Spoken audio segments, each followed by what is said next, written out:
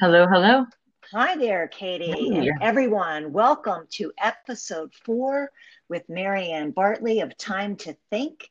Today is April 29th, and I'm so glad you're taking time to tune in to our podcast today. It's a little bit different. Our topic is going to be art, and I have a special guest. Katie, why don't you say hello? Hello, everybody. And this is Katie Trainer, and many of you who live here in Lebanon are familiar with Katie and have seen her work around town. Now, for today's podcast, I'm going to start for a little while referencing some of the things that I've been doing over the past month or so. And then Katie's going to share some insights as a current artist in our community. So I'm going to start. Our topic obviously is art, and my question to you all is, what does art bring to you? What does art bring to me? And that's a big, broad question. And what I find is that art brings a sense of connection, greater awareness, beauty, reassurance, emotion, insight, and sometimes surprise. And what do we bring to art? Hopefully, we bring a receptive and an open spirit. Art makes us human. It differentiates us from other life forms. Through the process of creating art, the depths of our souls are revealed. And by appreciating and exploring the art of others, we are transported through time and space to connect with another mind and another point of view. And when we study art, we expand, we grow, we remember. Now, if you follow me on Facebook, you know that since we've been sheltering in place due to the coronavirus pandemic, I've been posting works of art almost every day. Why? Well, I've discovered that art helps me make sense of the world, and I figured I could make myself useful while sheltering in place by sharing art with you. By seeing images that inspire us and make us think, our spirits can be elevated. Art helps us remember that we are more. We are incredible creatures of creativity. We have unlimited potential for learning and growth. I've noticed that among the works I've posted so far, many of you like the paintings by Georgia O'Keeffe, Claude Monet, and Mary Cassatt. Whether it's a splash of color of an O'Keeffe flower, or the beautiful scenery of a French countryside, or the water lilies by Monet, or the carefree faces of children playing in the sand depicted by Mary Cassatt, these paintings make us smile. They take us away from today's problems, and they remind us of the beauty that surrounds us and the pleasure in the moment. On the other hand, we could look at the works by Thomas Eakins or John Singer Sargent, and they tend to bring us back to reality. Some of it's pretty and some of it's not. Both of these men were painting at the dawn of the age of photography. Thomas Eakins a little earlier than Sargent. Their works are not only focusing on realistic renditions, but they also include the psychological introspection of the subjects that they're painting. One of the paintings that you can see I posted on Facebook today shows Eakins' painting called The Gross Clinic, and it was completed in 1876. And he was hoping it would be exhibited in the centennial celebration. However, it was rejected because the painting was considered to be too, I guess, negative or too graphic, and people weren't ready to see that realistic type of painting. He painted Dr. Gross lecturing to a group of students at the hospital as an operation was taking place, And if you look at the painting, you'll see that the person lying on the table is having his leg operated on, and Dr. Gross is standing there lecturing. If you look back farther in the painting on the right-hand side, you'll see a face of someone watching, and that was actually Thomas Eakins. He put himself in the entire picture. Anyway, this kind of painting was happening at a teaching hospital in Philadelphia. And when we look at it today, we certainly notice that there have been many advances in medicine. We are much farther along. One of the most interesting observations would be the lack of surgical masks at the time. And of course, that wasn't due to a shortage, but more due to a lack of knowledge. If you jump ahead to 1918 or so, with the Spanish influenza, you can see a painting by John Singer Sargent, and he sketched the inside of a medical tent that was used for victims of the Spanish flu and also World War I in France. And he found himself as a victim of the Spanish flu. And while he was there, he used his sketch pad and did a quick painting. So we get a glimpse of life at another time and place. So realism in art can certainly help us make sense of where we are today, and we gain an understanding of where we were as a society in the past. So we have art to kind of reassure us and make us happy. We have art to give us an idea of what was happening at another point in time.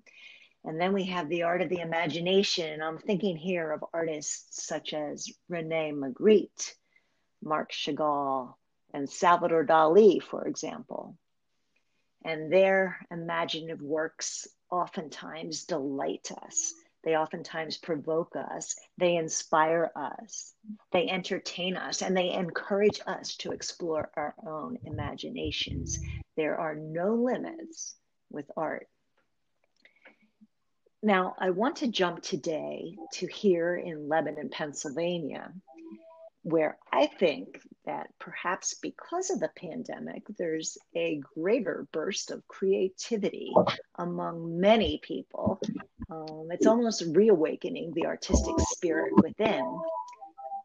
Some people may have been taking painting classes with groups like Zen Cat Creatives, or participating in the Quarantine Cabernet, or exhibiting with the Arts Council during their virtual art walk, or even sharing pictures of nature on one's Facebook page, or their own sketches. I'm hearing the wonderful train of Lebanon go by. Nothing could be better than that. Representing Lebanon right here. Yep. And then I just think all of the art that's happening today just kind of is a neat reawakening. And I've asked one of our local artists, Katie Trainer, to share her thoughts on art. And I'm going to ask her a few questions, and then we'll talk a little bit about the murals that she's been working on. So Katie, I was just wondering if you could give us some info on your background. What brought you to the point where you are creating murals and enjoying art so much? Well, I've always been really into art, like ever as a little kid, but I did not go to school for producing murals. I was trained into the people who were trained into the Philly Mural program, but only after backpacking, and I used to be a magician, so I was always into creativity and seeing things in a different light. But never saw a big before. And then I was set up on this street in Reading with some of my artwork behind me. I developed a theoretical science art series, and a guy was developing a mural corridor and loved my work. Told me if I could figure out how to make it better, he'd hook me up with the guy that produces the murals for the community out there. And then that's how I learned the proper techniques, was from him. So yeah, I never stopped since then. Well, that sounds wonderful. I like your free spirit. And I think that when you look back over history, people who are some of the best, coolest artists are people who did not follow the social norms and kind of took a different route about their lives and followed their own creativity. And it sounds like you've been doing that. Um, I have a question about your backpacking. When you backpacked, where did you go? Like, how was that a long trip or a long Oh, well, it journey? was over the course of 3 years or so, but it started in my car and then slowly became traveling with others, and then slowly became just kind of backpacking and seeing where I end up. And my goal was to do all 50 Okay, states. I only got to 33, and I've been there because I accidentally became a full-time muralist now, which isn't a bad okay, thing. I'm and just that's saying. that. Yeah. Yeah, it's a wonderful thing, but it gives you so much to draw from, I would think. And I mean that not figuratively, but just kind of intellectually, just having seen so many different things, it gives you a richness to what you can bring back as an Yeah, artist. and I mean, our country has Um, so many different cultures in it. Like, I wanted to do all of the states before I went elsewhere. that's great. And you grew up in the Lebanon area, is that Yes, my whole correct? family from my great grandmother all the way down. Actually, great great grandmother was here too. So, yeah, everybody. That's neat. And decided to take up residence here, which is a good thing for us. And you can share your work with the region. Mhm. Um, as an artist, you still do some of the work as a magician, right? Okay, it takes a lot of mental energy to, Uh-huh. because you're always like analyzing people's movements, like where are their eyes looking right now. So it honestly takes a lot of mental energy, and I'd like to get back into it eventually, but I had to put so much mental energy into developing business because I'm not good at that, and anybody who knows me will know that's true. So Ah, as soon as I get that okay. part under control, I can get back into it. Uh-huh. Well, there's a lot of mental energy that goes into art. And I can say that personally, that every time, seriously, when I was growing up, I didn't really study art until I was in college. And when I was in college, I fell in love with the arts Mhm. and I ended up becoming an art history major. But I also took some studio art at that time. And I didn't then, because of the career I chose in education, I really didn't have time to devote to artwork, either creating it or studying it any farther. But now in my life, I'm kind of reviving and revisiting some of my artistic talent, if you want to say that, or my artistic thinking, my mind, or whatever it is that gets me going artistically. And I find art is the most demanding intellectual pursuit that I know, and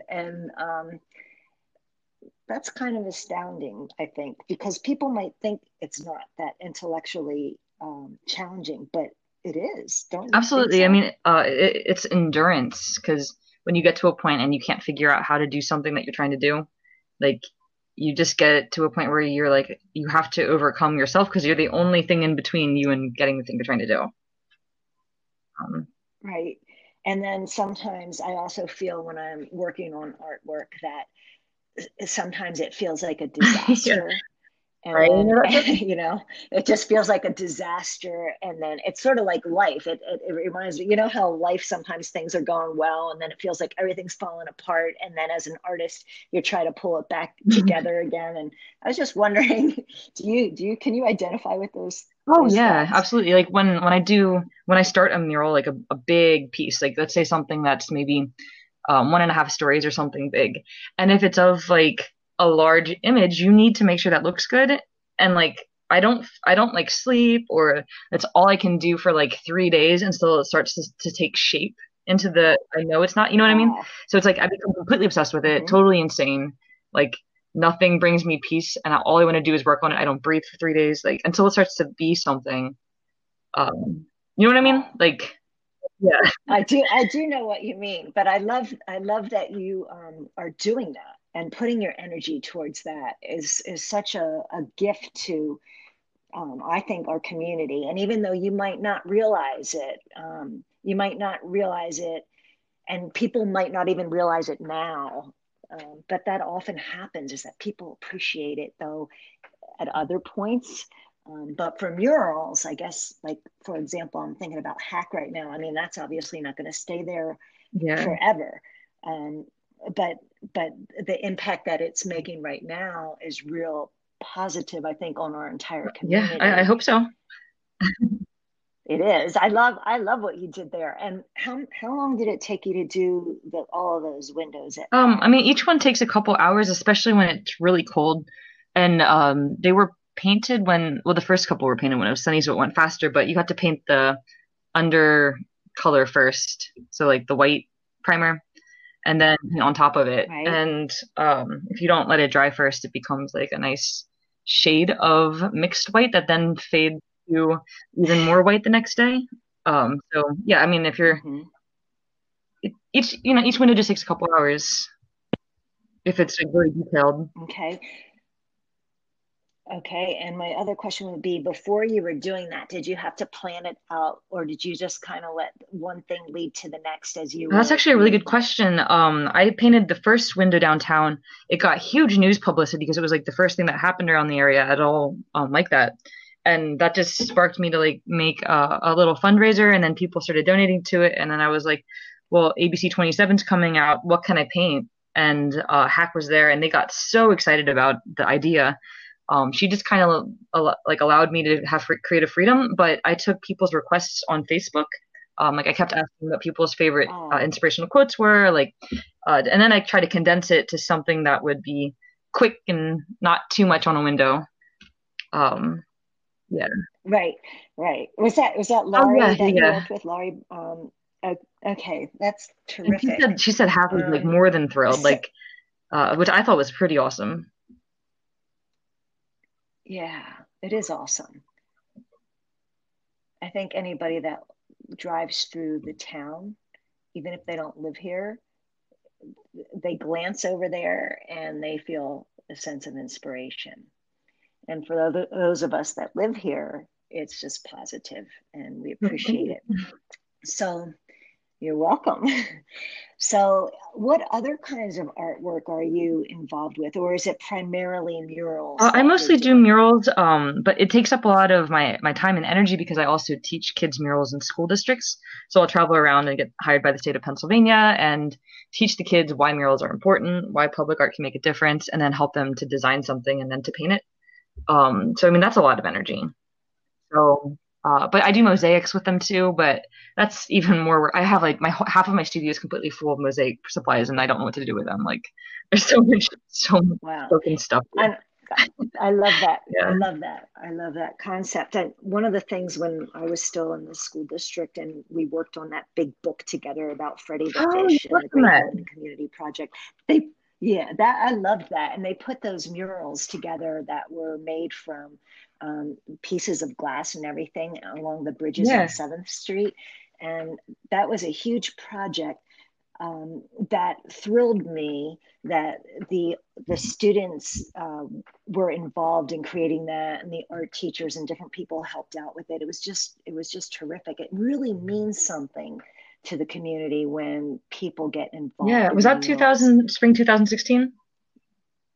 Yeah. Yes, So it I met was. her on the I think. street at, she was advertising the mural you guys had just put up, the artist there. And she was one of the Uh-huh. people that was like, yeah, you have to do this and that and just network and this and that. So she's one of the first people that put it into my head that you could produce public art. Right after it was up, I was like, oh my gosh, a That's good. mural's up? What? Hmm. It's neat. I think that public art is something so important. And my hometown is actually Easton, Pennsylvania. And I noticed they did a tremendous revival there in the arts. And I'm hoping that our Lebanon will continue with what it's doing. And that all along, whether it's the Quittapahilla or wherever, that we celebrate who we are. And I think it tends to encourage more pride and also connection among Absolutely. people. Like I was working with people that called art a catalyst for change, and like Bethlehem went through all of it. They painted the empty storefronts, and that's where all that started from was modeling after that. Um, but I was Uh-huh. saying something in my head before I started saying something, and now I got lost. So Oh, sorry. I nothing like being impromptu yeah. here. But anyway, I think it's a Oh, good I know topic, what and it's. I think Yeah, you yeah. had So, something. all it really takes is like one person with a position in the community, with their main focus being producing public art, to write grants, to produce opportunities for the kids to come out and like to bring other artists in. Because every single school I get hired in has somebody in their community that's a reach out person. And I mean, Lebanon has the Arts Council, but they also aren't. There's not like a city person who's involved with grant writing. If that makes sense. Mm-hmm. It does, unfortunately. Unfortunately, the same with the school district. I know that we didn't have the personnel to write the grants. So when it happened, it was really a big push to make it happen. I believe it. So anyway, I No, I think, just I go believe ahead. it. I've never successfully written a grant. I'm awful Yeah. at them. So I try. Oh, I've I'll written try. them and they're no fun. It's such a I'll drag try to write a again. grant. It's yeah, it's not any fun at all. I'd much rather talk about art than write the grant to get it funded. And I know that sounds absolutely horrible because I firmly believe in Yeah. funding the arts, but nobody I mean, you likes really to got to be gifted write the at producing grants. grants, though. Like you have to just be good at it.